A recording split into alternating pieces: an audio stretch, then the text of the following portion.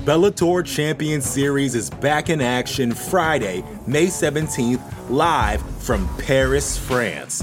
Reigning bantamweight champ Patchy Mix defends his belt in a rematch against dangerous submission specialist Magomed Magomedov. And Cedric the Best Doumbé makes his Bellator debut in front of a home Paris crowd versus Jaleel the Realest Willis.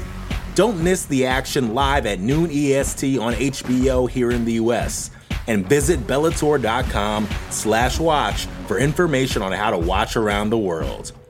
This is the very first time you'll be able to stream a Cedric Doumbé fight here in the US, so make sure you don't miss it. You know how to book flights and hotels.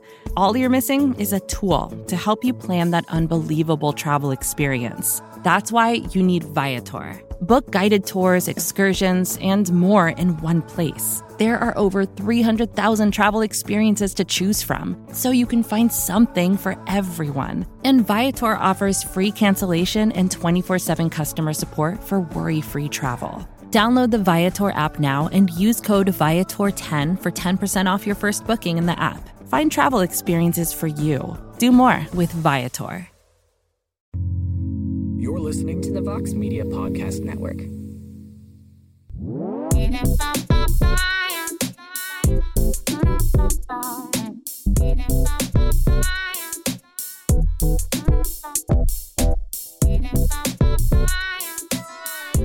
Hello. Welcome, everyone, to the MMA Fighting Rankings podcast. That's right. If it seems like we're coming at you pretty early compared to the last show, it's true. It's only been 3 weeks since we recorded our last podcast for the rankings. The cycle has been short. I think we kind of have a short cycle again coming up, just 3 UFC shows in between, some one as well, some Bellator. So there'll be a lot more to talk about on the next show. But we have plenty to talk about on this show as well, even though there's only 3 really, really big events. The one that just passed, UFC 281, gave us a hell of a shakeup in the rankings. Before I get to that, let me introduce the esteemed panel of MMA Fighting rankings voters that are joining me today. First up, Mr. Damon Martin. Say hello, Damon. Hello. I'm ready. I missed the last rankings podcast, so I feel like I have a lot of fire to spit right now. I should have said the returning Damon Martin, much like the returning Dominick Reyes. So hopefully he'll have a much better day than Damon. We'll get to that later. But is that too soon? Wow. Is that too soon? Rough. A man who is here to he's primarily, he's here for a variety of reasons: his expertise, his brilliance, his good looks, which I'm sorry you guys cannot appreciate on the podcast network, but also to present a side in a pound for pound discussion we'll have, the great Stephen Morocco. Thank you for that intro. Also, I will not fight any of you. I just want to let you know I'm not here to fight. I'm here to ask questions merely. Yes, people might realize that, I'm just asking questions. I love that stuff. Just asking questions here. Listen, I was gonna give him a second, but that was the voice, of course, of the fighter himself, the man with the spiciest of spicy takes, Jed Meshew. I'm so excited to hear the questions that Stephen has for us because nobody's ever started a fight by just asking questions. So I actually don't even think we can fight this No, week. I hope not. The last 4 months have just ruined our rankings and our friendships a little bit. I'll be honest with you. But listen, regular listeners may have noticed that one Mr. Shaheen Al-Shadi is not with us. He's on a little break right now. He's taking some daddy time. So everyone, please wish Shaheen some good luck in the adventures of parenthood. But he's the pot stirrer between the two of us. Shaheen and I normally host the show together. He's the pot stirrer. I try to bring things together. So hopefully this will be a show of positivity.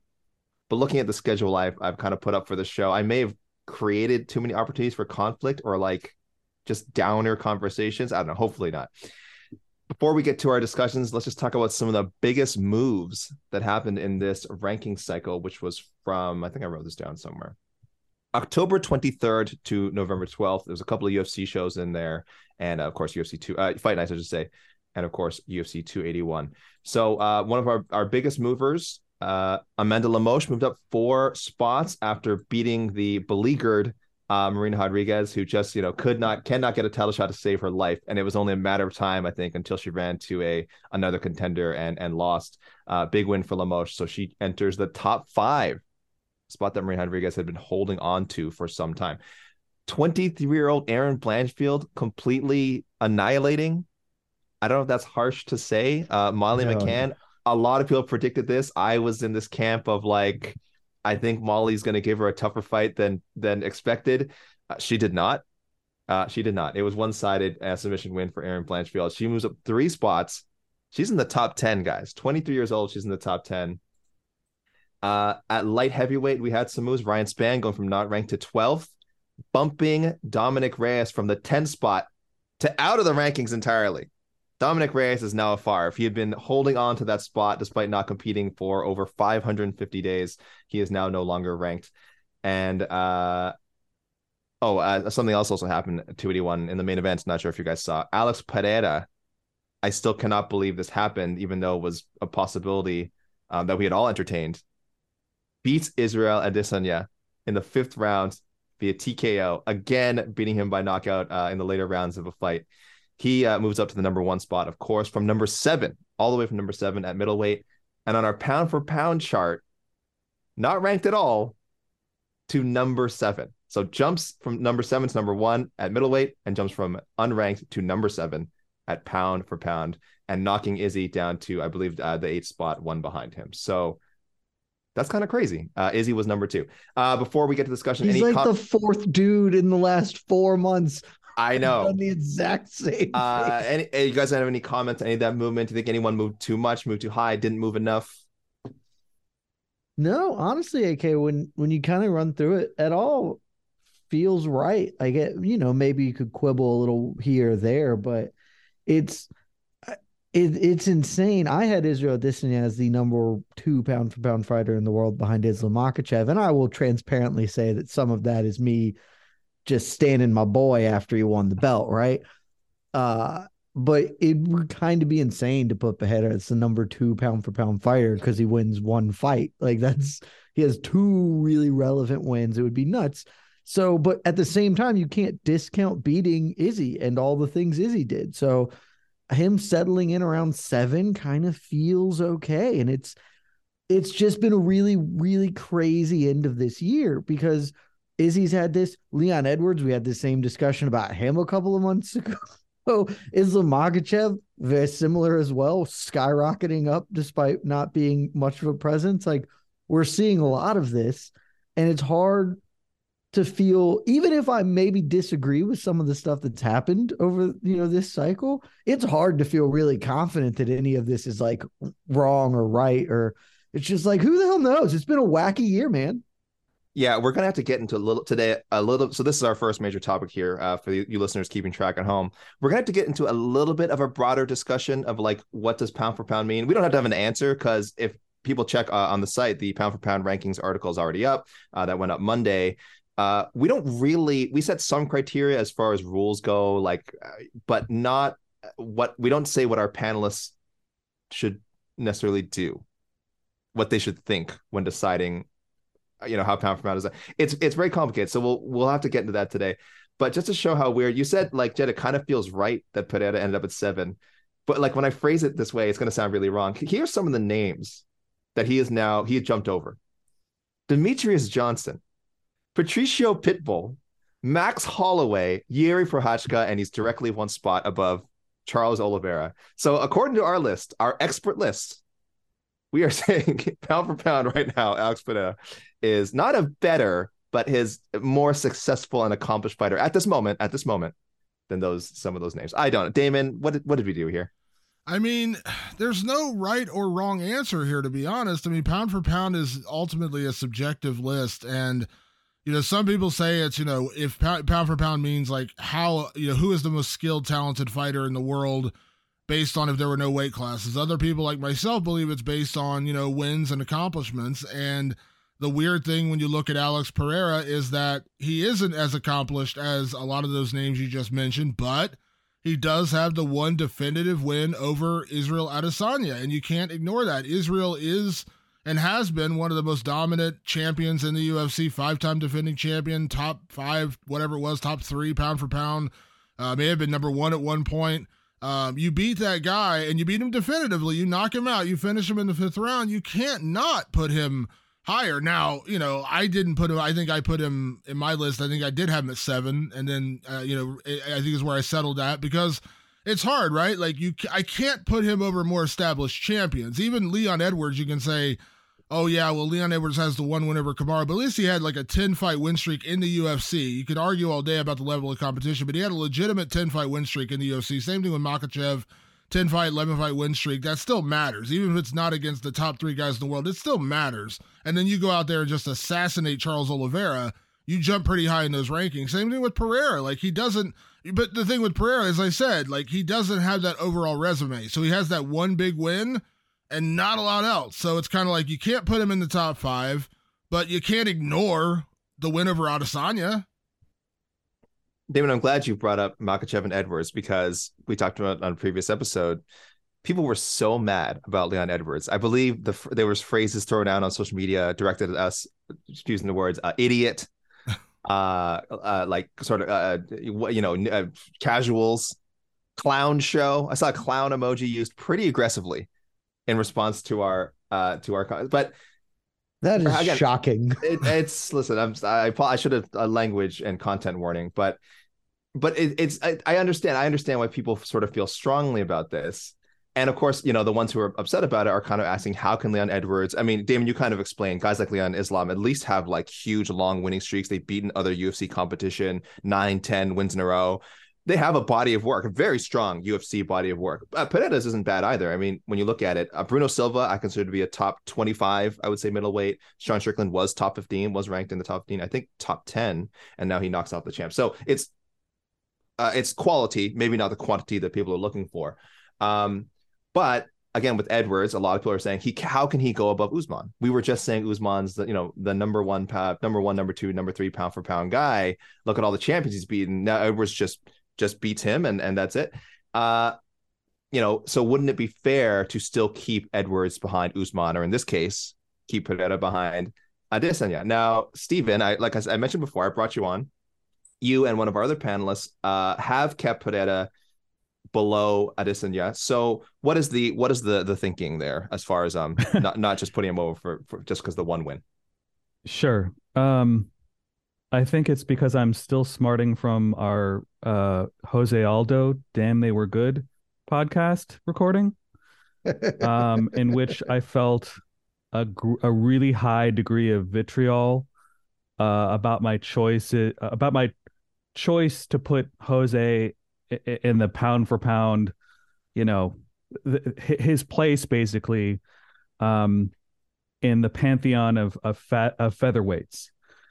And the vitriol came from, at least as I understood it, came from the fact that if you look at his entire resume and what he's done, you quickly come to the conclusion that he was the best ever at 145. So I said at the time that I thought that that was debatable given his losses, but it made me think about how I look at pound for pound, and it made me think that history should be an important factor in this whole conversation. It shouldn't just be a list of,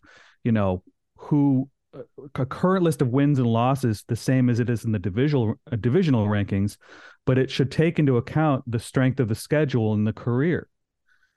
And for me, I don't see that Pereira just has that strength of schedule. I mean, I don't think that's debatable, that he doesn't have the resume yet to overcome, in my mind, he doesn't have the resume to overcome Israel. And listening to Damon, it strikes me that this is the issue with people in the same division on the same list that may have fought each other and may have wins and losses over each other, because in the divisional list, I would say there is no way that Israel Adesanya can be above Alex Pereira anymore. But on the pound for pound list, I would say there's a very good argument for that, because if you look at what Adesanya's done, and that's, I think it was 5 title defenses, 6 title defenses.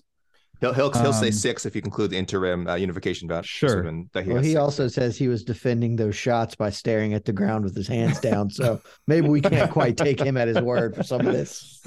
Oh, spicy takes. Anyways, that was my thinking. What do you, Jed? Does that work for you? I did see Jed. I saw you nodding. Yeah. I think that's an entirely reasonable way to approach it. And honestly, maybe a better one, because this was something I really struggled, not in this iteration, because at this point I already sort of just have, I'm just sort of going on past precedent. But when this first happened with Leon, that was a thing that I was really trying to weigh out, because some of it with Leon was, we probably should have had him. I probably should have had him ranked beforehand because of the resume, the strength schedule. Right. And I had him, if I had him in pound for pound, it was like 20. It was very low. And so then I was just trying to reconcile that. And, to peel the curtain back a little bit, we're under kind of a time crunch for getting some of these updates in. And so I didn't have a lifetime to sit there and parse which way I would rather handle this, because I also didn't spend time proactively thinking, well, what if Leon wins? It was like, well, Leon's not going to win, so I don't have to worry about this. I'll just keep slotting Usman in, and then Leon kicks him in the face. And so I think Steven's approach is arguably better. It feels a little more kind of what you're going for, because my view on pound for pound has largely been, I would like it to be a snapshot of who the best fighters in the world are at that time based on accomplishment. And the divisional rankings can sort themselves out much simpler, like Steven was alluding to, like who beat who, it's pretty clear who gets the top spot, etc. And then I take some leeway there, and I recognize no one else does, and that's okay. I do want pound for pound in my head should just be like, man, if you went back in time and talked to somebody and were like, hey, who are the best fighters in the world right now in 2022? Volkanovski's going to be one of the first 3 names mentioned, Israel Adesanya would have been one of the first 3 names mentioned until the Pereira loss. And that's sort of the general guiding principle. And so I think that's reasonable. It might be better. Like I just ultimately went with putting Leon over Usman. And then once I did that, then it was, I'm going to put Islam over Oliveira. And then it was like, well, now I'm going to do this one. And it's sort of just built on itself. And I don't know if that's right or wrong. Like, it might be super wrong. It's just tough for me to know. I fully admit that I kind of fall into that, like, the danger of, like, when one guy beats another guy, I feel like he needs to be ranked ahead of him. That I fully admit, because I do the divisional rankings that way, and I kind of fall into that pattern for pound as well, because it's so difficult when you have such a definitive win. When Makhachev goes out there and just steamrolls Charles Oliveira and chokes him out in the second round, that is Makhachev's biggest win by a mile. And it doesn't negate that Charles Oliveira, took out Dustin Poirier, took out Michael Chandler, took out Justin Gaethje. So, in theory, Charles Oliveira has the better overall resume over the last couple of years, but Islam Makhachev is a monster, and he went out there and steamrolled him inside 2 rounds. So it's kind of hard to ignore that. I kind of think I don't know, like the way Steven's describing it, and he's certainly not wrong. It's making me rethink things a little bit, but it's kind of like college football. Like when Clemson got absolutely shellacked by Notre Dame, they dropped quite a few spots in the rankings, but they Notre were frauds Dame, the whole time. They were, but Notre Dame didn't suddenly become the number 4 ranked team in the country. You know what I mean? Like they got back in the top 25, but they were not suddenly better. So I guess that's kind of the approach I see you're taking, and I don't disagree with it. It's just hard when you got the eye test of the fights themselves, because yes, Israel was up 3-1, but he still got knocked out. You can't ignore the knockout. It wasn't like it was a blowout. It was a shutout. He was getting 30. It wasn't like a 10-8 rounds, and it was a good performance, but not like this blowout. And then he got knocked out, and just like with Makhachev choking out Oliveira, or Edwards down 3-1 and knocking out Usman, the end result is what matters most, and that it's hard to ignore that. So it's kind of a weird one. Like there's no right or wrong answer here. Yeah, Steven, go ahead. I'm dying to say this. Please. Here's another complicating factor. All title runs are not created equal, and you see a guy like Pereira come in because of stuff that totally didn't take place in the UFC, you see him have a much different path to the title. I heard Dana said that the UFC doesn't play those games. They're a very serious organization. No free rides. Right. And I believe that wholeheartedly. This is a commercial industry. This is sports entertainment here. So we are trying to, in a sense, I feel like measure apples to oranges in a way, because you have a guy like Islam whose style engenders a much longer road to the title against opposition that doesn't have the strength of schedule, that doesn't have the rankings, that doesn't have the clout, essentially. He needs to beat the people that have that clout, have that title, to get into a better position in the pound for pound rank. It's not exactly fair, is it? Because there's a bunch of different there's a couple different paths, and we may judge them based on those paths. Stephen, there was two mistakes there. Not only that you questioned the word of the great Dana White, but also that you used the word fair when talking about MMA. Fair. Next, you're going to say someone deserves something. Again, these are words. I'm also saying sports entertainment. And that's Well, that's accurate. That's accurate. That is accurate. That is what MMA is, and I hope you'll realize that. The really hard part about this also is because Pereira is such a weird case, because in a way, like, you look at him, and like, he may end up being Adesanya's boogeyman. Like, that may be his role in the sport. Like, he may end up being a dominant middleweight champion. We don't know. He might be the middleweight boogeyman. Well, here's what I'm saying. But like, he may end up going out and just beating Adesanya again, maybe even better. He may just have his number and he'll never. But maybe he doesn't beat Robert Whittaker. Maybe he doesn't beat Marvin Vettori. Maybe he doesn't beat Derek Brunson, a guy who can wrestle. And we saw him get taken down and held down for a round by Israel Adesanya. Who's to say? Khamzat Chimaev. I mean, he's talking about coming up. It may be a case where Pereira's got ends up with one of the weirdest title reigns, because he may go out and starch Israel in the rematch and then lose to Marvin Vettori. And then you're saying, well, Marvin Vettori lost twice to Israel. It's going to be a mess. I'm telling you, it could end up being great Marvin Vittori. It could end up being a bigger mess. I'm just telling you. You bring up an excellent point. I do want to table some of that for later. We will have a little bit more. We'll come back to Mr. Pereira later. But one thing you guys have all kind of made me think about is, especially, it is so similar to the Usman Edwards thing, because Usman, again, up 3-1 on the cards. Izzy was up 3-1 on the cards, getting knocked out in the 5th round. And just by people, like, this is where one of the issues of pound for pound is how much do you weigh interpretation of result versus interpretation of performance? Because you can certainly, like, wins and losses, as Stephen kind of said, like, they're not all created equal. Reigns aren't all created equal. Quality opposition. So just by looking at like a Wikipedia entry or Tapology or SureDog, your database of choice, you can kind of say, oh, this is how strong this person's reign was and how big their wins were. And that's fair. You can do that. But if you watch the Usman Edwards fight, if you watch the Pereira Adesanya fight, like, like, you could really convince yourself, like, I think Usman is a better mixed martial artist than Leon Edwards. I think Israel Adesanya is a better mixed martial artist than Alex Pereira. I have, if anything, I almost have more evidence that they are better than the guy who beat them. But like Damon said, it's 25 minutes. That the knockout sequence counts just as much as the other 20, 22, 23 minutes before that. So this is where, with pound for pound, there's just no definitive answer. It is impossible to say something. And I'm not going to move on yet. I feel like you guys still have more to say, but I will bring up, when Juliana Pena, I had to go back and look at this. When Juliana Pena beat Amanda Nunes, we did not all same kind of thing. We did not all automatically put Pena above Nunes on pound for pound. Though actually, now that I'm looking at it, I think it's almost the opposite. I think some of us, I don't know how I justified this. Maybe because I'd seen Pena lose to other UFC opposition. I did not put Pena above Nunes on pound for pound. This is incredible. So I don't know what I'm stand for anymore.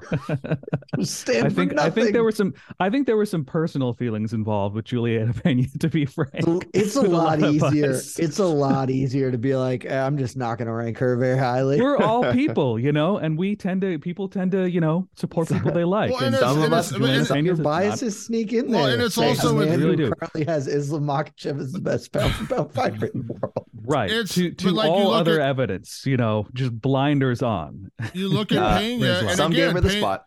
we talk about the Pena thing, like compared to Pereira. Pereira is 4-0 in the UFC with 3 knockouts, 2 definitive knockouts over top 10 guys. Pena, not to just continue knocking on her, but the reality is she had a 1 fight win streak going into the Nunes fight, and we've seen Pena get beat numerous times in the UFC and get tapped out. She got tapped out by Jermaine Durandamy. She got tapped out by Valentina Shevchenko, and again, no shame in those losses, but I think that's what hangs so high over her versus Pereira, who, doesn't have any blemishes yet. Like, he doesn't have be anything. Yeah. He can be anything. In our minds, he can be Jed. In our minds, he can be a boat. Could be anything. Yeah. So I feel like this is a good segue into how this works divisionally as well, because, for instance, with Reyes, he's a guy who had a very steep incline on the front end. And in my mind, you would give him a lot of credit for that. He would stick around longer than the average fighter, had he not had that experience. But at the same time, some people, like the third loss, he was gone right away. Whereas as a general rule, I would tend to keep him around a little bit longer based on the strength of schedule. Yeah, and so that's another interesting thing when we think about like how all this stuff moves. Pound for pound is one thing, but divisionally, it seems a little bit more clear. You beat the guy, you surpass him. But what happens when you start going down? Like, what happens when you start losing or whatever? Does it shift immediately, or do you factor in strength of schedule? Yeah, and that's a great point, because as we said, I mean, look, I said Israel Adesanya drops to 8 from 2. Was he at 2? Let me see there. Sorry, guys. He was where did we have him? Oh, that was last month. I think he was number. I think he was. He was number 2. Yes, because he was number 2. Was number 3. That's right. He was number 2, falls to number 8, and yet, of course, in the divisional rankings, only falls to number 2. He just falls 1 spot in his own divisional rankings. But pound for pound, just this crazy plummet. His resume does not protect him in pound for pound. At least, again, not according to the way most of our, I think 6 of our 8 panelists voted. So this has been a very screwed up year for pound.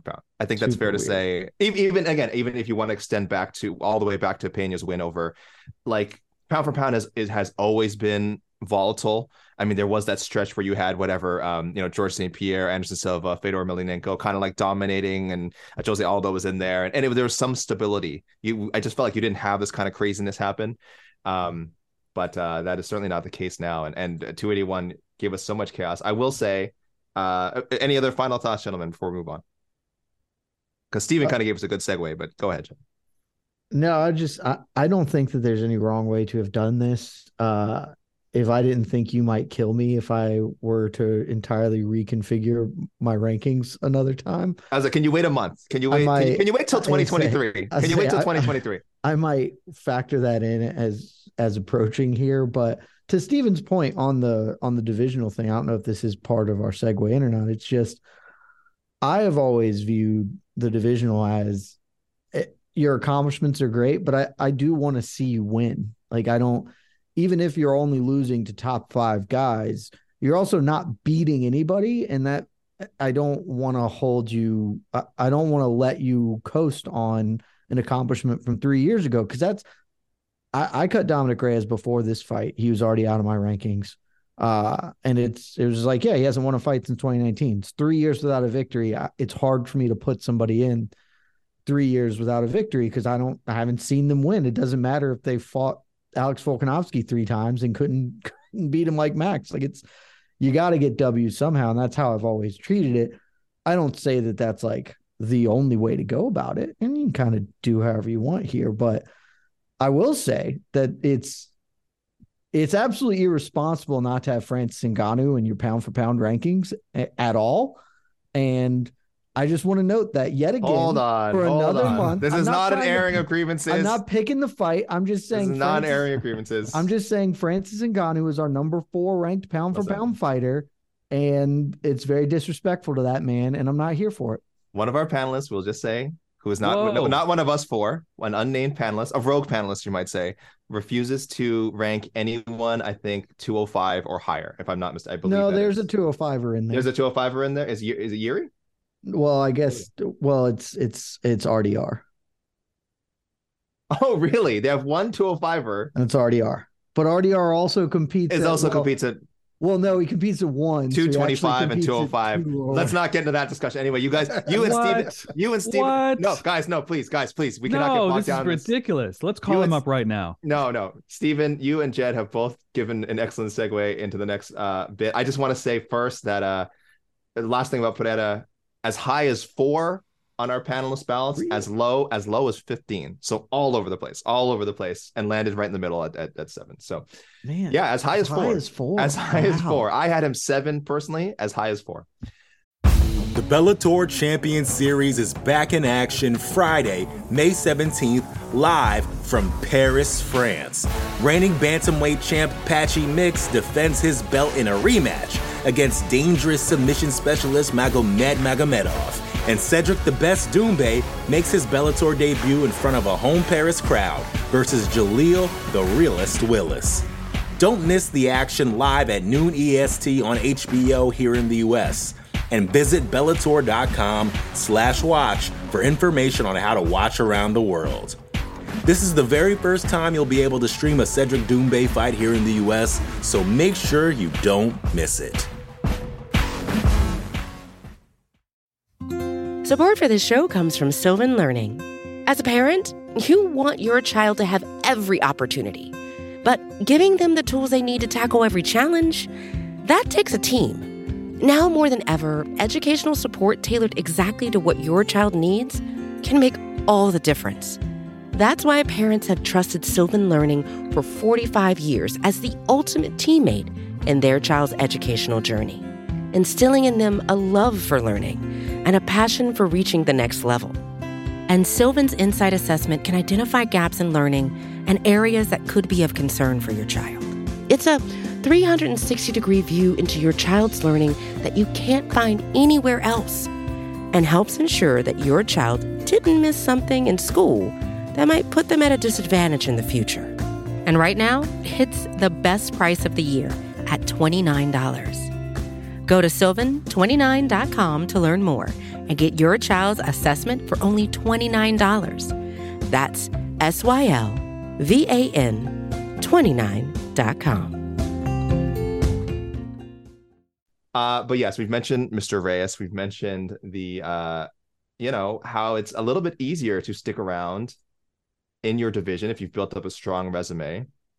And Dominick Reyes was, as I said, number 10 entering UFC 281 this past weekend. So people know the story about Dominick. We can go over it a little bit. And it's funny, Jed, you mentioned like his last win. The last time he beat a light heavyweight was Volkan Oezdemir that same year that he beat Chris Weidman, split decision. But his last win was against essentially a light heavyweight Chris Weidman, which never should have happened. Yeah, they're going to study Dominick Reyes' career in like. Well, we're going to do it now. I think we have to do it a little bit now. Of course, the fight with John, college classes, UFC 247, the fight with John Jones, super close fight. I have no problem you scored for Jones. I scored for Reyes. Obviously, several people did. I called it a robbery. It's one of the few fights I've called a robbery over the last few years. Gets another shot at the UFC title, vacant this time with Jan Blachowicz. Just does not get the deal done. Jan is just a better fighter. Yuri Prochazka, brutal spinning elbow. 560 days off, guys. Comes back at UFC 281, and maybe the most brutal, I think, of all three of those knockout losses.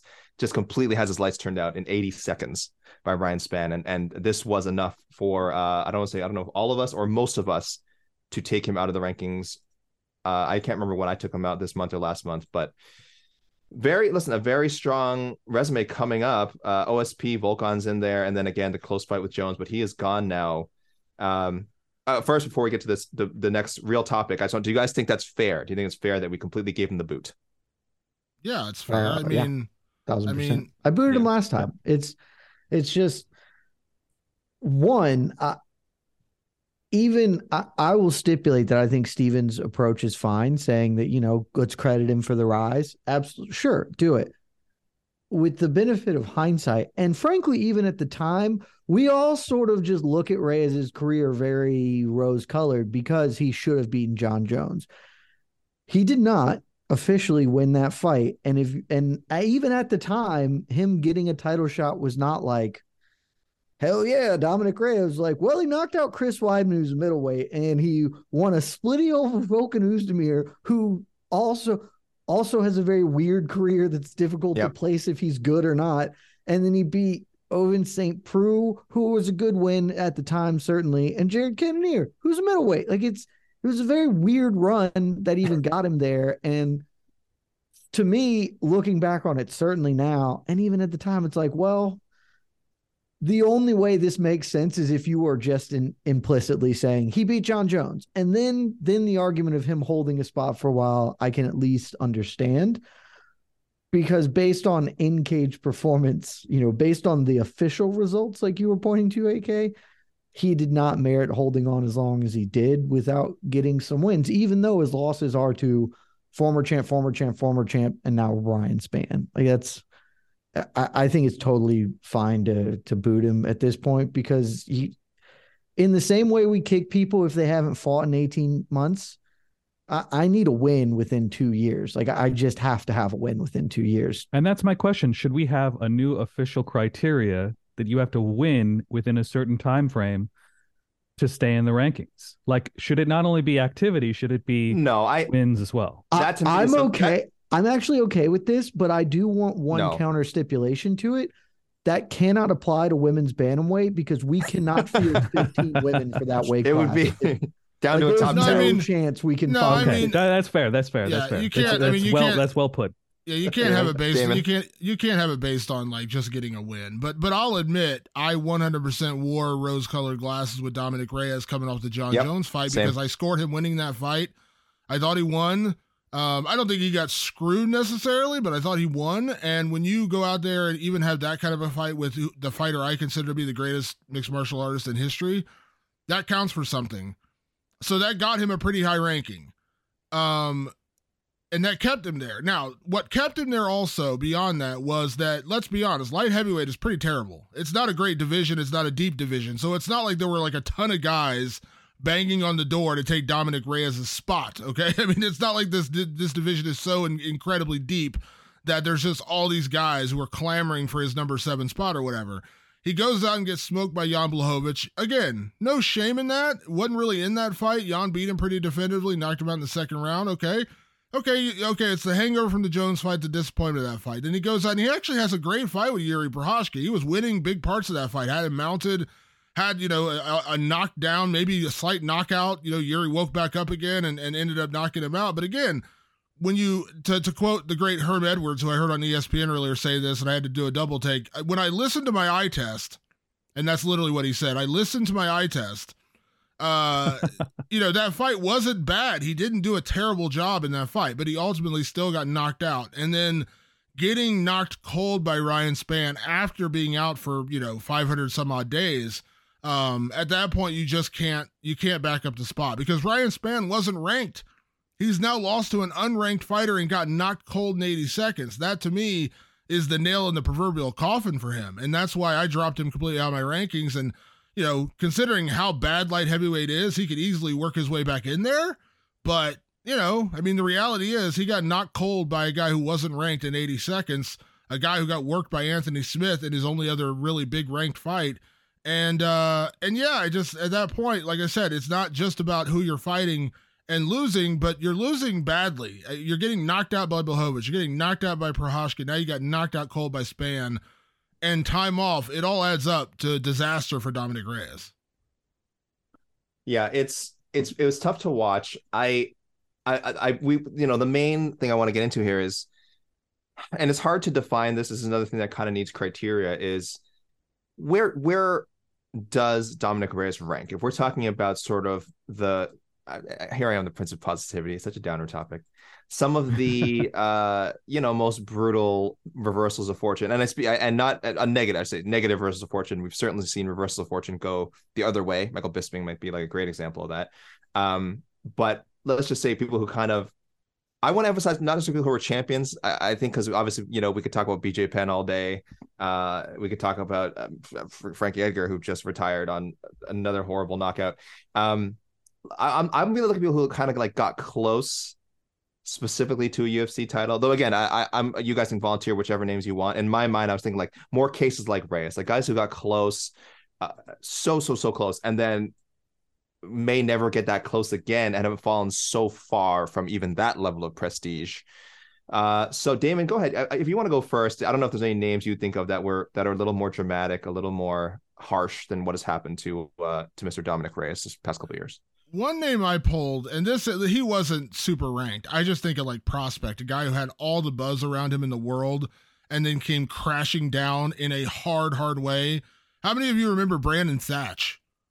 Thatch. I thought you were going a whole different way, but I loved it. But also Brandon Thatch. Brandon Thatch came in like a ball of fire, 2 huge wins. He looked like he was a huge welterweight, looked like he was going to be a monster. And then he just got absolutely lambasted in his last 4 fights in the UFC before he got. I just remember because I was at his fight with, I think it was Benson Henderson, and in Colorado, and everyone's like, this is his coronation. He's going to beat a former champion, and he's going to go out there and he's going to make waves. And he got beat, and he never won again. And I just always remember that label, like he was supposed to be the next big thing, and then it came crashing down around him in a hurry.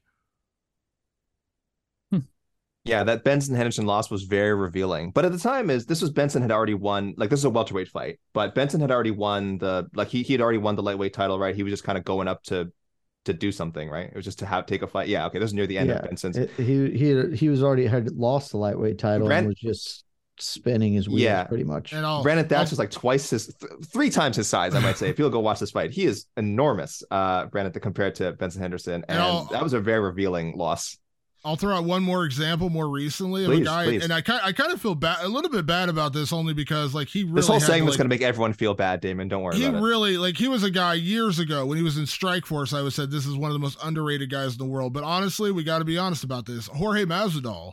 I mean, Jorge Masvidal was always a quality, decent, fighter, good fighter. I don't think he got enough respect, but when you think about it, like he beat Darren Till, good win. He starched Ben Askren, who, let's be honest, I mean, come on now. Like, I love Ben Askren. Everyone, I think most people like Ben Askren. He's funny. He's an engaging dude. But I mean, he was never that dude when he got to the. By the time he got to the UFC, he was Ben probably wins that fight like 7 out of 10 times. But by the time he got to the UFC, Ben was not that guy anymore. Like, we missed out on prime Ben Askren because he was in Bellator at the time. He beats Ben Askren and he beats Nate Diaz again, like, fun wins, but then when you get up to the upper level, then you find out what happens. And he gets he gets beat by Usman on short notice. He gets starched by Usman in the rematch. I mean, that's a guy, like, it's like, it felt like he was destined to be a star, but not destined to be a champion. He kind of went reversal of fortune both ways though. He kind of went like, oh, well, this is, Journeyman George, as Colby Covington so poetically loves to say, they're becoming this megastar. And then now I don't know if this guy ever beats a name opponent again. We'll see. Steven, what do you guys, or anyone that's really sticking in your craws, like someone that's like, oh, they were so close and now so far? The one that stuck out to me, and I almost don't think it's fair because there wasn't a whole lot of most of the body of work was outside the UFC, but Gilbert Melendez. Yep. Big one.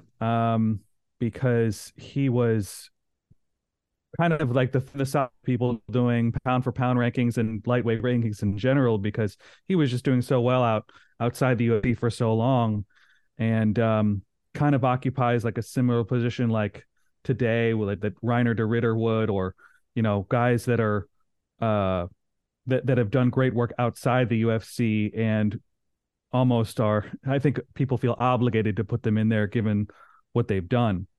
But he fell off a cliff from Jump Street. That was actually another a scorecard. I think it was a split call. Mm-hmm. Yeah, it was a split call for Henderson. Henderson, the scorecard's still turning for him at that point in his career. And man, he just fell off a cliff, especially after Diego Sanchez fight of the year candidate, he just kind of fell off a cliff. I see a lot of other flash in the pans. Will Brooks is one that I thought of. My favorite one ever, Sokoju, knocks out Big Nog, or Little Nog, I should say. and then just drops off of a cliff. And Arona. Don't forget the Arona one. Annihilates the back-to-back, them. like plus 3,000 underdog finish. Yeah, I forgot about one more, Steven. I want this because you're old school like me. One that absolutely breaks my heart to say this, and I'm saying it, with an apology because he's one of my all-time favorite guys. Mirko Krokop, man, yeah. I mean, he fell off a gigantic cliff when he got to the UFC. I mean, he just went. I mean, that was a precipitous drop from where I thought he was going to come in and just demolish UFC heavyweights, and then he got Gonzaga'd, and it never turned around for him again after that. Oh no, it did. Obviously, you didn't pay attention when he went back to Japan because. Wait, is he on a win streak? Great things. Is he on a win streak? Is he on a win streak right now? He's on a huge win streak. Right. I mean, he's retired because of medical issues. Yeah. But he went out on a streak. He went on top of the game. He went on top of the game, Jed. Not to say the quiet part out loud, but when he left USADA testing, he went on a tremendous win streak to end his career. Roy Nelson, Mo Lawal, he got Gonzaga back in the UFC. Had a great finish to his career. Speaking of USADA, Eric Silva. What about Eric Silva? Oh, Eric Silva's a great one in that. Remember when he was just like the world beater? Everyone thought that he was like the next big guy, and then he just fucking fell off of a cliff. Yep.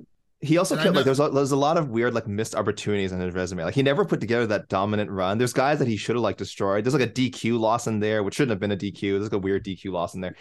Jed, holy crap. Go ahead, Jed. Okay, Jed, go ahead. I'm not going to stop you. I have a million of these, but... Okay, please. I don't want to stop you. Krokop is on a 10-fight win streak as of now. The longest of his MMA career. He never had a 10-fight win streak before this. He ended his career on the longest win streak of his career. One could argue this is his real peak, if anything. So, Damon, I'm sorry, invalid selection. He went out on the top, baby. He's the reversal of fortune, the positive kind. But I love, Steven, I love the Gilbert Melendez shout. Absolutely, I think top three in the list of names I have here. Oh, because people, it's true. People really don't know. The only thing that I would take him off is like he won a major title with another promotion, but there's definitely still like he was, when all the Strikeforce guys came over until we saw like, Luke Rockhold and a lot of them and Ronda Rousey, people realized like, oh crap, Jacare, like, oh wow, these Strikeforce guys are actually like really good and right on the level of UFC guys. Gilbert was supposed to be part of that. And he just, and again, one could argue he did. The Benson Henderson fight was so close. It is it is such a close fight. And that's what makes it so similar to Reyes is you could easily make a case Gilbert Melendez should have a UFC championship, belt on his shelf, just like Reyes should. And then that was it. The Diego Sanchez win, and then just lost. Some of these losses are really brutal too. Just like one-sided, like he wasn't getting knocked out, but like one-sided just wallopings. Some of them were uncomfortably like one-sided near the end, and that leg kick one. What was the leg kick one? That just got hobbled. Was that Barbosa? Yeah, I think so. I think that's maybe. Right. Is it Barbosa? That sounds right. I feel like it happened more than once. I thought, or was it Arnold? It's true because everyone, as soon as people found out that his leg was vulnerable, they started kicking it more. Just whack him. Was that the Jeremy Stevens fight when he got Jeremy leg kicked? Stevens? Maybe it was Jeremy Stevens. Okay. Jeremy Stevens leg kicked him into oblivion. That's that one. Also, in the sad old school guys who never quite made it in the UFC, I'll bring up Takanori Gomi as another one that made me sad. Because that guy was a world beater when he was in Pride, and then he came over to the UFC and just got absolutely starched. AK, you'll be surprised to know that I have a huge list, considering I have a podcast, which is basically this topic of conversation. I was going to say, I don't want to turn this into a damn they were good. This is more of like a damn this is sad. Damn what a bad end to your career. Because we have some, listen, we have examples of guys who did win the title and then had precipitous falls. Cody Garbrandt is in the middle of the fall right now, we think. That's great. Johnny Hendricks, of course, and two guys who, their cases are a little bit, I would not put them above Reyes because they at least made it to the top. They won the title. They were undisputed champions. Chris Weidman. Chris Weidman. Yeah, exactly. He won the title. He beat Anderson Silva. His high was so high. It's like, okay, it hit the fall off is understand that you stick around this game long enough. You're again. That's why I don't bring up BJ. His highs are so high. Okay, obviously we all know he's had. I still throw out Rockhold. I'm sorry, even though he became champion, his fall was incredible. Crazy. Like he lost. Everyone just figured out you could throw a left hook at him and he would. He lost. He died. He lost the, to a guy he had absolutely demolished like a year earlier. He lost on 10 days' notice. He lost to him, and then he never got back. Like never came close to that. It broke his world. It was so crazy. It broke his world. But I'll go to more to guys that are not. What do you guys think about like Gray Maynard? Would you put Gray Maynard on the list there? Oh. I don't remember the end of Gray's career. He did not great. He did not jump to top of mind. But to me, he follows the Reyes Melendez thing where like he was really close to being UFC champion. Couple times. I mean, a different referee. You can find two other dudes in Reyes's weight class who had this exact same thing. Thiago Santos and Alexander Gustafsson. Twice. Both of them. Three times. Gus 3 times. Was incredibly close to beating John Jones and incredibly close to finishing Cormier, and his career has been a travesty. Thiago Santos has won one fight since losing a fight I still scored for him against John Jones, frankly. He's like 1-5. He's still ranked, though. He's number 50. Just for the record, he is number 15 I know he is still ranked. He held on to a spot. Good for you. Keep getting them checks, Thiago. He's still holding. He's getting that bonus check from being in the MMA fighting global rankings. But yeah, Gustafsson definitely jumps to mind because twice he came so close. Yeah, and his fallout just came so quick and so unexpectedly. It was such a weird drop off. And this one breaks my heart to say it. And I mean, literally, like of all the people I've mentioned, this one actually does break my heart because he's one of my favorite fighters of all time and a guy I've always loved. Carlos Condit after the Lawler fight. Yeah. He never. I at least understand that one. Though. The years caught up to him at that point, though. It does. But that one breaks my heart because I still thought he beat Robbie Lawler, and like he did. That's one where he won, and it's like that was his chance to become undisputed champion, and then it just never. The years caught up to him at that point. Like the damage caught up to him at that point. That one breaks my heart because like he came so close to beating GSP, head kicked him in the third round of that fight, almost had him out, then loses, and then comes back. Loses a really controversial decision to Lawler, and then just never got back there again. Thank God for interim titles, though. I had to get some Canadian content in here. Mark Hominick. Now, Mark Hominick was not close to beating Jose Aldo, but he at least ended that fight like with with people going like, I want to see Mark Hominick fight again. I think Mark Hominick can contend. Like he wasn't he wasn't close to beating Aldo. It was like a 4-0 washing up until the last round, and then he ends the round on top in Aldo's guard, kind of throwing some ground and pound, and get a nice jump from the Toronto crowd. You thought we will see more of Mark Hominick. Never won a fight again after that. Gets knocked out in 7 seconds by the Korean Zombie in his next fight. The next fight loses a split decision to. I don't even have to say it. You got, I was gonna say, Steven. We all know. We all remember Eddie Yagan, of course. According to Typology, -520 favorite. Mark Hominick. To Eddie? Wow. Whatever happened to Eddie, and then loses to Pablo Garza, and then that's it, and then retires. So really had this nice, 5 minutes of glory, UFC 129, and somehow it just never won again. Again, that makes sense because Hominick had been around the block for a while. That was. Those are the ones that make sense. This is true. That is clearly the peak of his career is going to be win or lose this fight, and then everything after. Oh, one more. Like, the other people I have on my list, the one that immediately jumped out to me was Mirsad Bektic because that's who I thought when Damon previously was like Brandon Thatch. I was like, I remember watching Mirsad Bektic fight and thinking the same way I do about like Khamzat Chimaev. I was like, if that dude doesn't hold the belt, I'll eat my hat. And then Darren Elkins pulled off the comeback of the century against him, and it broke the man. And he's just like, he never was good again. Like, and it just shocked me. He did win. He did win. Ricardo Lamas. That's a good win. Had his moment too. That's a good win. But he also had some huge injury problems. There's so many variables that go into this. But I think that's a good example for a guy that looked like a world beater and dropped, off of a cliff pretty quickly. Just fell off.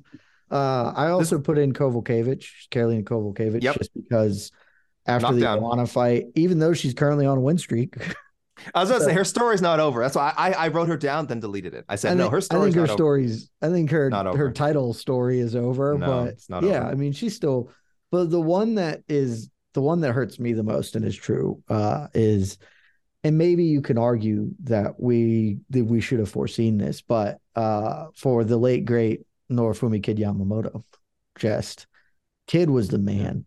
Mm-hmm. He loved Kid. I loved Kid so much. And then when he finally comes to the UFC, even though he's coming in off of a bad fight with Joe Warren, it's still like, yeah, he's coming and he fights DJ and he never ever wins. Like, he's just, the end of his career was so sad because that dude was electric. If you were watching him fight back in Heroes and K1. Yeah, we did a sort of a look back on him after he passed. It was 2 years ago now. So hopefully people check that out. Special Miss Fist dedicated to Kid Yamamoto. We got a lot of names. Darren Till's in the middle of it, I think. He was supposed to beat Tyron Woodley. He was favored. I believe he was favored going into that fight. I'll have to check, but I believe he was favored. I know I had certainly picked him. I was definitely overlooking Woodley big time. Loses that fight, has one win since, the Calvin Gastelum win, split decision. So not a particularly like it was a good competitive fight, not a fight that anyone really talks about. Other than that, knocked out by Masvidal, competitive decision loss to Whitaker, but I mean scored correctly, and a submission loss to Derek Brunson in a fight that was not particularly competitive. So is now the time for me to get on my hill of Darren Till's bad and has never been good at fighting? Well, Steven mentioned this though. I would say injuries have also played a huge part. I mean, this guy can't even get in the cage. Yeah, it's a huge part. It's a huge problem to be injured and bad at fighting. It's very tough to. He is living. Beaten? Tell me who he's beaten. He's living and dying. He's living. Beat Kelvin Gastelum. He's living and dying on beating Cowboy Cerrone. Like, that's the Wonder Boy. He didn't win that fight. I know the judges gave it to him. Three judges said he did. At the time, we all agreed that was nonsense. And beating Cowboy, and I am probably a bigger Bohan Village fan than most people because I thought he had something at the time. That ain't it, man. Like, that ain't it. He has never beaten anybody good. He has never cleanly beaten anybody good. His best wins are all controversial, or they're freaking Cowboy, man. All right, this is a whole other. Damon, I'm sorry. Did you want to chime in with something? I want to throw one more name out from you because when I look at his record, it didn't go as badly as I remember. But like, a guy that I legitimately felt bad for at the time was Caro Parisian. Caro was a guy. Remember, he was supposed to fight. He is forgotten. He was supposed to fight for a title. He got skipped over. He was supposed to fight Matt Hughes. Got skipped over. Not getting a title fight. Never got back there again. Ended his UFC career on a loss to Dennis Hallman. Got TKO'd by Dennis Hallman in 2010. And he went on and won some fights in Bellator. He knocked out Phil Baroni. Then again, I think have to fight roster whenever Phil Baroni. Much sadder ending. Much sadder end to that story. Oh yeah, during all the issues with drug addiction and But that was a guy who was he's a very sad story. That was a guy who I 100% thought this is a guy who could beat Matt Hughes. Like his judo was so good at the time. And I was like, that was the whole thing. The wrestling versus the judo. Yeah. And then I think he pulled his groin muscle and he lost that fight or something. And he never got close to it again. Never came close to it again. Sad story. Very sad story. He just didn't go on it. He just didn't go on like a huge long losing streak. After listening to the Darren Till rant. Damn, you suck. Damn you! I have been on Darren Till sucks hill for a very long time, and the only reason I haven't gotten to proclaim victory is because he keeps not fighting. Because as soon as he fights somebody and keeps losing, then everyone will be like, "Yeah, Darren Hill was never very good." Let me declare ahead of time. If you were the president of that club, can I be the vice president? Because I've been on that hill for a pretty long time. All right, listen. This is not the Darren Till Slam podcast. Okay, let's save it for damn you suck. Okay, I do want to. We have one more. We still have one more segment to do, guys. So maybe that one can be a little bit quicker. But I do want to throw two more names real quick from the oh so close. Well, one of them much closer than the other. Shane Carwin. We don't think of him in that way because he didn't fight much after. He literally only fought once after the Brock Lesnar loss, but he almost became the UFC heavyweight champion. I mean, he was grounding and pounding. I mean, he was an interim champion. He was an interim champion. I'm sorry, he was an interim. You're right. That's legitimate. He was an interim champion, but he almost beat Brock Lesnar.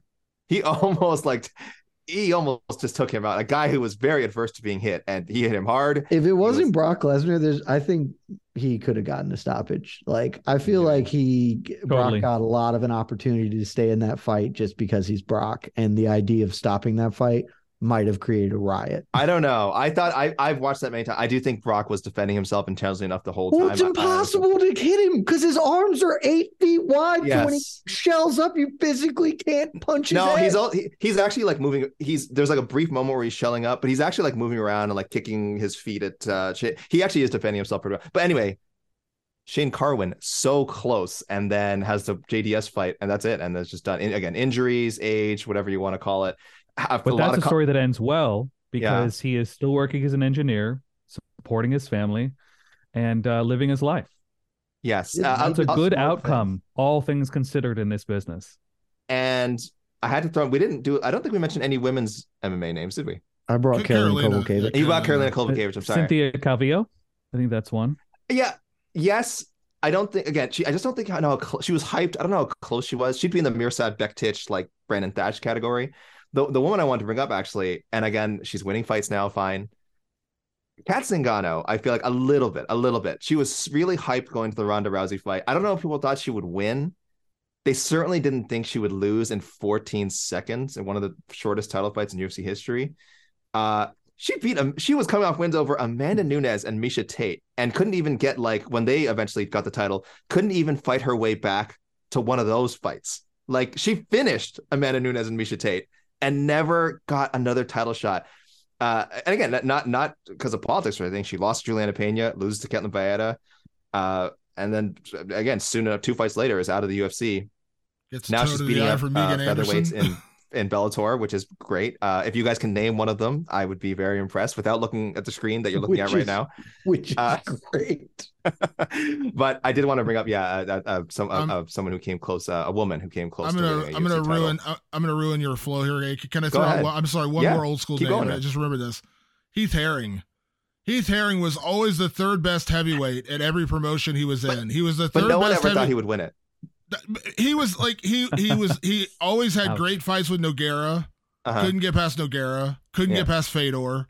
Got to the UFC. Couldn't get past Nogueira again. Then he lost to Lesnar. Like, he was always right there. Like, he was always like that number 3 guy. Like, Heath Herring's gonna make a run, and then he'd run into Fedor. Heath Herring's gonna make a run, and then he'd run into Nogueira. Heath Herring's gonna make a run. They're like, here's Brock. Like, he was always right there. That one kind of broke me as well because I'm like, he was always one win away from being the guy, and he just couldn't get that one win ever. Like, he could never get past those guys. Highly respected, definitely a close calls guy, and he once kissed another fighter on the mouth. So I'm a little embarrassed I didn't mention it, but yeah, Heath Herring, whatever you did he kiss a fighter on the mouth? Oh, the guy kissed him. I think he got kissed, and then he got kissed, punched. and then punched him. He committed assault. And then let's not rewrite that particular bit of sports history. Keith Herring is going to call into this show right now. Yeah, this is true. Keith, I apologize. You were the kissed, not the kisser. You were the assaulter, not the assaulted. I'm going to text. Some would dispute that he was assaulted. I don't know. Go ahead, I still text with Heath from time to time. I'm going to text him and copy this episode and let him call in and freak out on you guys. So that's please. Not on you guys. I defended his position. Listen, this has been a little. So that was a little sad. Although we did get to reminisce about some of the good times with some of those fighters. So let's focus on the good time. So, and listen, to bring it full circle, Dominick Reyes, your run isn't done yet, sir. 32 years young. Your run is done, buddy. Your run is not done. No, I'm not saying he could become a champion again, but can he still be out there winning fights? You know, whether in the UFC or Bellator or another promotion, there's still time. Dominick Reyes. Give him a bump down in competition. I guess, you know what, though? Ryan Spann was the bump down in competition. I think that's what hurts. He was the bump down. Dominick Reyes, my great and powerful advice to you is, in the history of this sport, the only person I can think of who suffered like a 4-fight, really bad losing streak and came back to any level of prominence is Andrei Arlovsky, who's done it 3 times because he's a hero. However, there is another organization where Omari Akhmedov is going to be fighting for $1 million. And I thought you were going to say Fight Circus. Oh no, that would be also great, but that comes later. I'm just saying that Omari Akhmedov has a real chance against Robert Wilkinson is the other guy that's fighting for $1 million. You got to think that you at least have a shot. Aren't they middleweights though? Isn't that the middleweight? Isn't that the PFL middleweight though? That's not light heavyweight. That's middleweight. Is that middleweight? Yeah, that's middleweight. Akhmedov is middleweight. No, it's light heavyweight, buddy. Is it? Yep. No, because Look light at the website right now. Is it? Oh my gosh, they got those two at light heavy. They're both middleweights though. That's why I'm saying, Dom. He is correct. It is the light heavyweight. Oh my gosh. It is the light heavyweight. Dom, That's crazy. An opportunity. Honestly, Dom, if maybe you don't even want to cut weight. You can go up to heavyweight, and the old PFL heavyweight championship is Ante Delija versus Mateus Scheffel. Those two gentlemen are fighting for $1 million. Let me just throw out one suggestion real quick before we get on to another subject. Why, if they're going to book one more fight for Dominick Reyes, just go ahead and book Dominick Reyes against Alexander Gustafsson in the saddest light heavyweight fight of all time. That's a great matchup. Just book it. Neither one of them have looked like they deserve to have much more of a chance. Put them in against each other. Maybe one of them rejuvenates their career a little bit. I like both the suggestions. Jed, listen, the PFL is not the answer for everything. By the way, PFL. I kind of think it is. By the way, PFL, November 25th, championship, $49.99 only on ESPN Plus pay-per-view. So go ahead, guys. Get your orders in now. Because when you have a chance to pay $50 to watch Mateus Scheffel fight Ante Delija, you can't say no. Will they have a Black Friday sale where it's like 75% off? Is that possible? Get your orders in now. That sounds. God, what was that one pay-per-view where that actually happened? They were like changing the price of it, like up to like 3 days before the event. I can't remember what it was. Does this promotion still exist? Probably not. No, I don't think so. There was a promotion that did like a Black Friday sale, and then like was it Yama I'm trying pit to think fighting? who would have been at that time frame where it could be, because like what org would have been doing something in Remember when Shine Fights tried to do pay-per-view? Remember that? That was fun. Oh, yeah. God, this sport is a great. All right. The Bellator Champion Series is back in action Friday, May 17th, live from Paris, France. Reigning bantamweight champ Patchy Mix defends his belt in a rematch against dangerous submission specialist Magomed Magomedov. And Cedric the Best Doumbé makes his Bellator debut in front of a home Paris crowd versus Jaleel the Realist Willis. Don't miss the action live at noon EST on HBO here in the US. And visit Bellator.com/watch for information on how to watch around the world. This is the very first time you'll be able to stream a Cedric Doumbé fight here in the US, so make sure you don't miss it. Okay, we're please focus on the positives. Okay. All right, listen. Damn, I'm man, your career sucks. You guys have been very generous with your time, but I want to take a little bit more. This can be a bit quicker. Guys, there's some over-unders. There's some quick over-unders. Everybody likes over-unders, right? I only got 3. We did not even mention this woman at the beginning of the show, Zhang Weili, destroying Carlos Esparza, as many predicted. Maybe one of the most predictable title fight. I was going to say upset, but she was favored going in MMA history. She proved the odds makers correct and probably most of the bettors, and is now a 2-time UFC strawweight champion. Now, I think we believe Zhang Weili has all the tools to be a champion. The only problem is, of course, there's a fighter out there who has 2 wins over her. But I think that she would win a Rose rematch. I don't know how you guys feel, but I want you to factor a potential third Rose fight into this. Over under consecutive title defenses on this run, not total defenses, so we're not counting her. She did defend it once against Joanna in her first run. This run, consecutive title defenses, 4.5. And I picked that number because Joanna Jędrzejczyk holds the record with 5 straight in the division. So do we think that she will at least tie the record, or do we think that she will fall short for whatever reasons? Again, whether you think she loses or, chases Valentina, so whatever. Early retirement, I don't know. Go ahead, guys.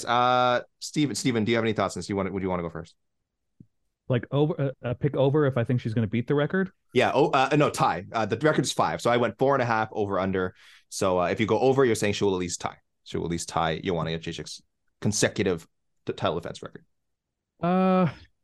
Given where the division is at right now, given where I think Rose is at in her career right now, I think she's got a good shot at getting there.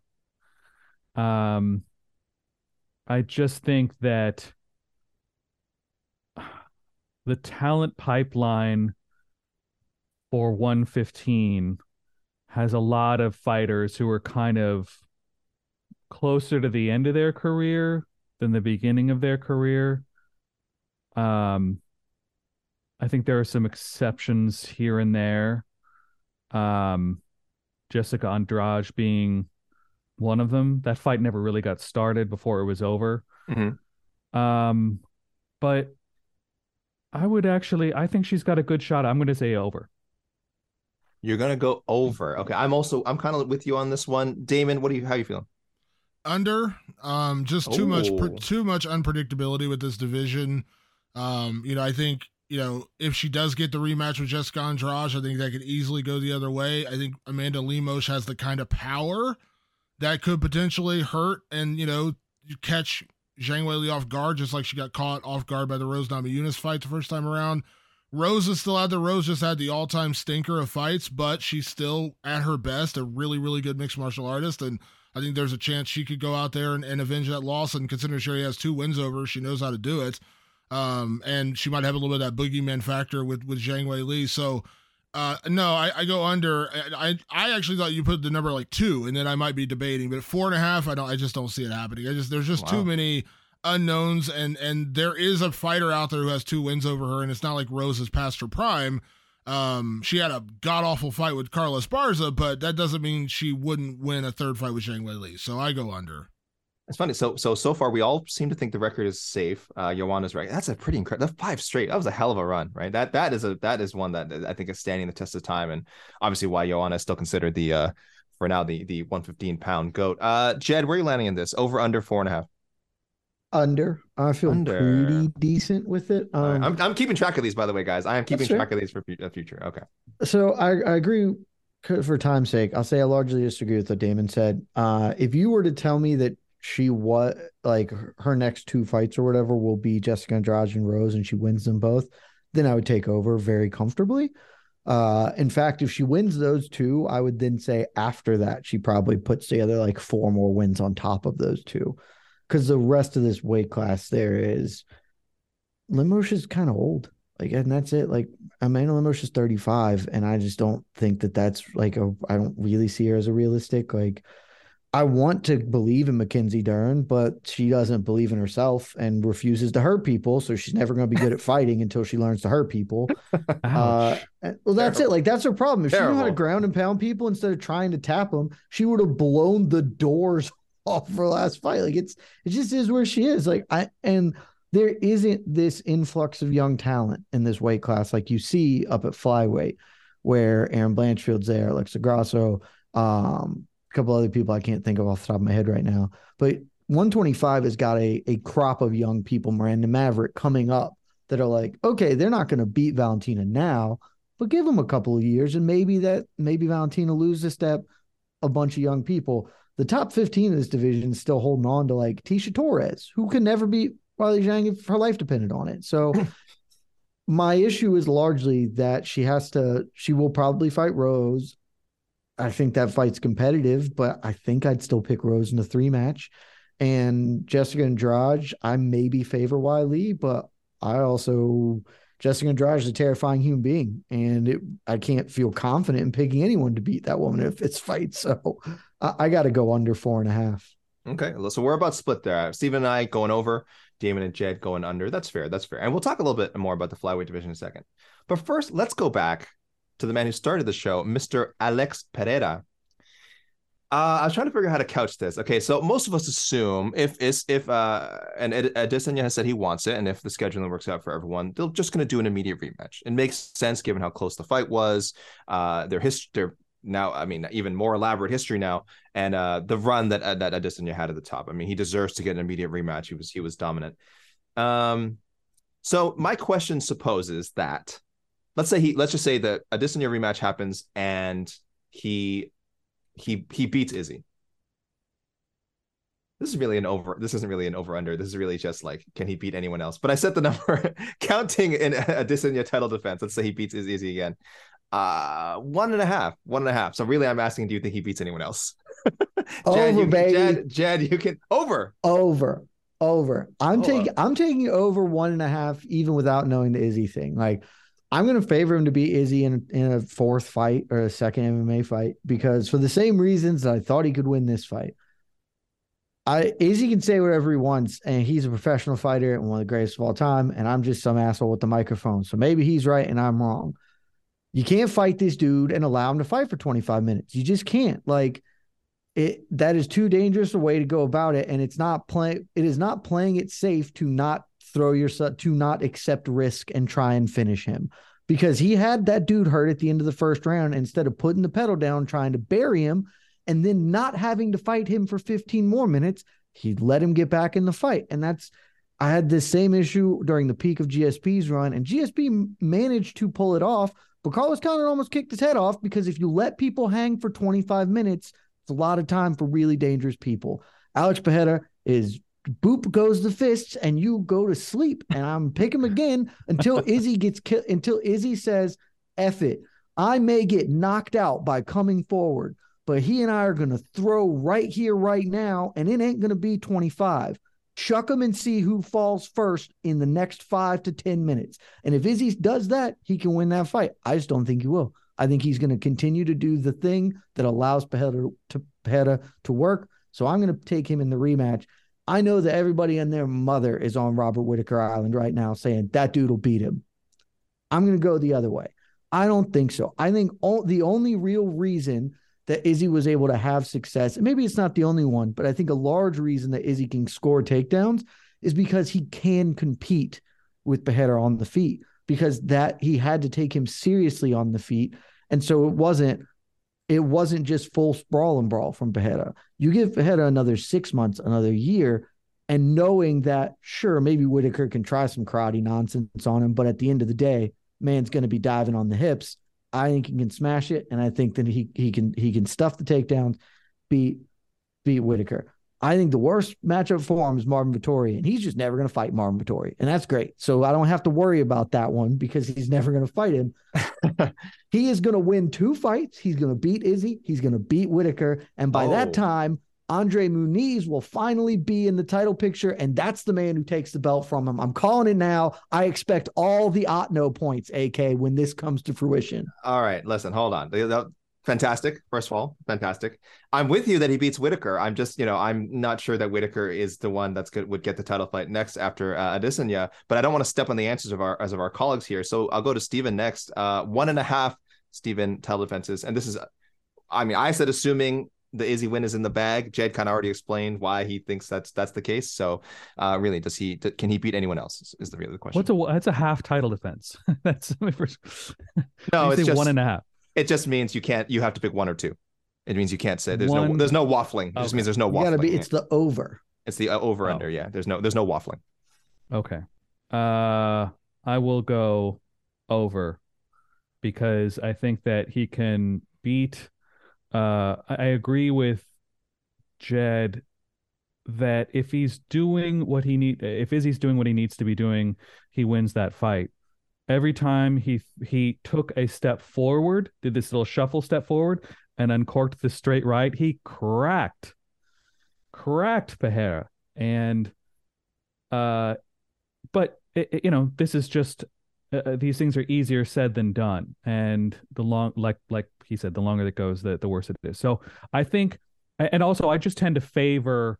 In immediate rematches, I tend to favor the guy who won the first time. That's just something that I do. What about the guy who won the first 3 times? How do you feel about it? Feel stronger? I feel slightly stronger. So yes, I'm going to say over. I think the thing about his inexperience is that it's not necessarily a hindrance. He can get with the best people.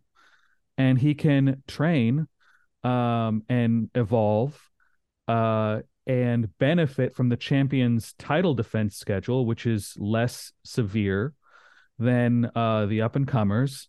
And he can be ready for some of these guys who, again, are kind of closer to the end of their careers than their beginning.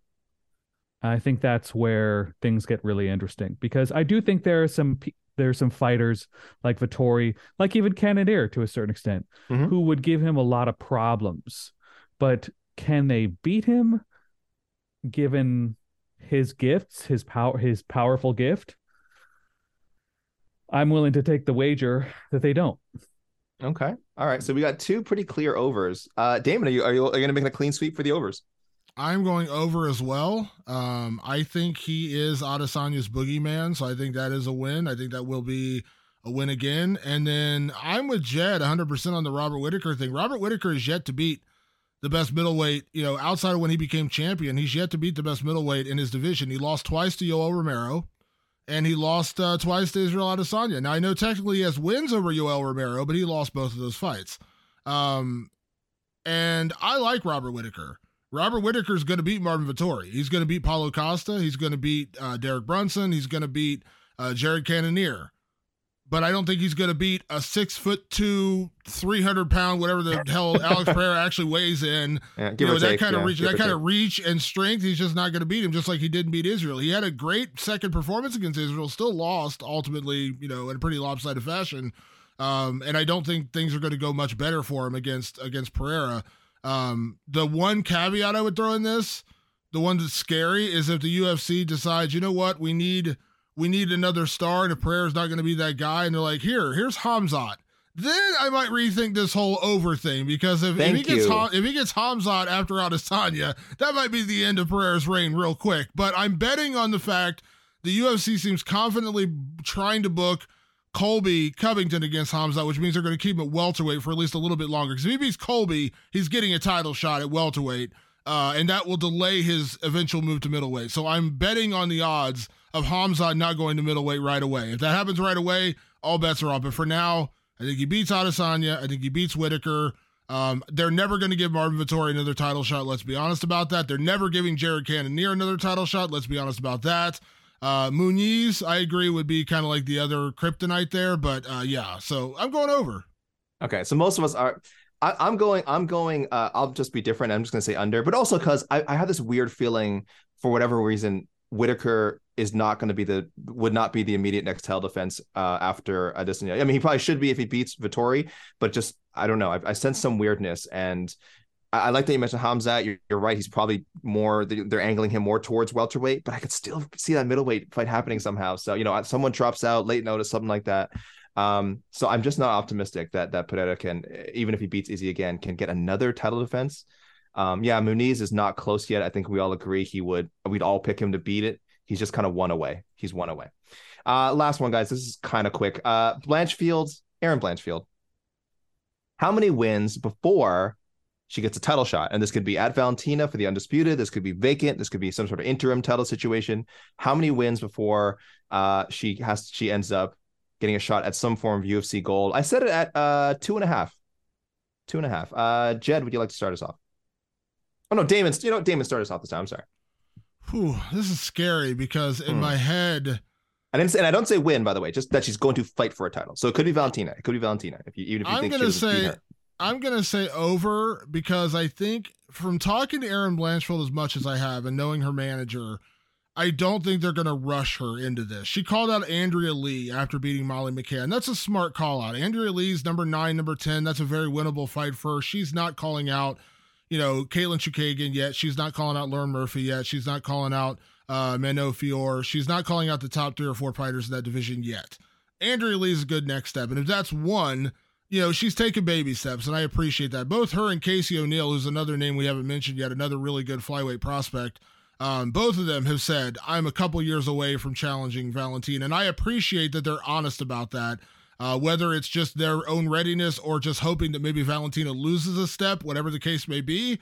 But they're not calling out Tyler Santos. They're not calling out Lauren Murphy. They're not calling out the top fighters in the division just yet. So I'm going to go over, because I think Erin is smart enough to know slow and steady wins the race, not running into a brick wall named Valentina Shevchenko in 2 more fights. Because as good as Erin Blanchfield is, she's not beating Valentina right now. Damon predicting responsible management and career planning, taking the over there. Jed, go ahead. What do you think? 2.5. How many more? How close is she to any sort of title shot? Over. I think over for sure. Not that she necessarily needs it. I mean, maybe everyone kind of needs it just because it is Valentina, and I would not pick Erin to beat Valentina within the next year, which is what you're talking about if you're taking an under. But yeah, I think she is gonna take some time and just because whoever she called out somebody. Who'd she call out? Andrea Lee. Andrea Lee. That's Andrea right. Lee. That's right. Andrea Lee, who was a top 10 or 15, something like that. She's just gonna move up and kill a bunch of people until she gets there. And I mean, honestly, the best course of action for her would just be to take all the time in the world until Valentina inevitably abandons the belt to move up, to pursue a second. And then you don't have to fight Valentina at all. And then you just get to be the champion because if she fights anybody that's not Valentina for the belt, she's going to win. She's that damn good. So over 2.5 for sure. Very confident over for Jed. Steven? And then Ethan's getting a title shot, not necessarily winning a title. I'm gonna say over. Here's the one possible counter argument to that. When we see her fight somebody like Molly McCann, who's popular but not anywhere near her skill set in her specialty, her stock takes a big jump. Andrea Lee, I'm not sure I don't think she's as popular by a long shot as Molly McCann. But it's another matchup where I think she's going to look really good because Andrea Lee's skill set in her specialty is nowhere near hers. When you get higher up in the division, she's going to struggle a little bit more. And that's why, if she does take that route, if she does go over, she's going to run into some problems. I also just think for Valentina, there's at least 2 or 3 options for her before she ends up fighting somebody like Aaron. There's 2 or 3 fights that she could have before that. So I don't know. I think that over is the most likely course of action. But in this sport, if you have performances that make you look good, you can jump the line if the timing is right. If they're like Valentina gets injured or whatever, I could also see it happening under. But I'm going to say more than likely not over. I'm going to be different again. I'll take the under, guys. I think either she becomes a victim of her own success and just crushes her next 2 opponents, gives UFC no choice but to throw her into a Valentina fight, mainly because Valentina, if she wants to stay busy at 125 and just needs a mandatory challenger, as it were, or we finally see Valentina go up for that 3rd fight with Pena and then, take some time off. Maybe she beats Pena and wins the title and, can't defend both. You mean Nunes? What did I say? Pena. How many times did I say it? Multiple times. Like 3 times, yeah. So, guys, it's been a long show. Let's wrap it here. That's when you're confusing, when you're still calling Juliana Pena the UFC women's bantamweight champion, maybe it's about time to sign up. But looking ahead, guys, I just want to say thank you guys for those fantastic over-unders. We will keep a record of this, and hopefully, some of these are going to have to wait a while. Zhang, we're going to have to revisit. I don't know, maybe a couple of years from now, or not, depending what happens with if a 3rd Rose fight happens and Rose beats her again. But yeah, looking ahead, we're going to have a ton of movement at light heavyweight. Possibly as early as this Friday, guys, as we have Bellator 288, the rematch, finally, Corey Anderson and Vadim Nemkov. Some people said Corey was going to win the first fight anyway, and it was lucky for Nemkov got lucky with the no contest. But now, fingers crossed, we will just get a definitive end to this little 2-fight rivalry, and we'll see if Corey Anderson can move up in the rankings at all. He's number 3 behind Prochazka and Glover Teixeira. And then, of course, Prochazka and Teixeira themselves rematching UFC 282 on December 10th. And also on that card, Jan Blachowicz and Magomed Ankalaev, also 2 guys in the top 10. Again, UFC 282. And bantamweight, we could see some action. Bantamweight division. We got is there a Grand Prix? No, is this still a Grand Prix? Yes. No? Still is a Grand Prix, baby. It's a Grand Prix. For Bellator, yeah. Still a Grand Prix. Rofian Stotts and Danny Sabatello, Bellator 289 on that same card. Number 11, Patchy Mix, and Magomedov. So there hasn't been a lot to say. Oh, well, no, we had Sean O'Malley last time. Anyway, that's what to look forward to, guys. Also, UFC Orlando, a lot of ranked fighters on there. Stephen Wonderboy Thompson, Taito Ibasa, Rafael Dos Anjos, Angela Hill. So kind of a sneaky... More ranked fighters on that than 282. Correct. If we're just talking about, just amount. Yes. UFC Orlando on December 3rd actually has more. So anyway, thank you guys. Thank you, Damon Martin. Thank you, Stephen Morocco. Thank you, Jed Mishu, for joining me on this show. Thank you, everyone who is listening, who has sat through this very, very, very long podcast. But listen, it was an event. It was a crazy month. It was that card. I should say month cycle. That card. I'm still reeling. Alex Pereira is the UFC middleweight champion. Is number 1 at middleweight. Is a top 10 pound for pound fighter in MMA Fighting's rankings. That's right, guys. You did not dream it. So thank you, everyone. Next month, Shaheen Al-Shadi should be back joining me as a host. But for now, I bid all of you adieu and keep on ranking. Is that a good catchphrase, guys? That's a good catchphrase for the show. No, it's not a good catchphrase.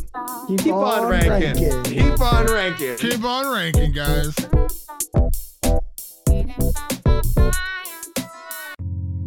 You're listening to the Vox Media Podcast Network. The Bellator Champion Series is back in action Friday, May 17th, live from Paris, France. Reigning bantamweight champ Patchy Mix defends his belt in a rematch against dangerous submission specialist Magomed Magomedov. And Cedric the Best Doumbé makes his Bellator debut in front of a home Paris crowd versus Jaleel the Realest Willis. Don't miss the action live at noon EST on HBO here in the US.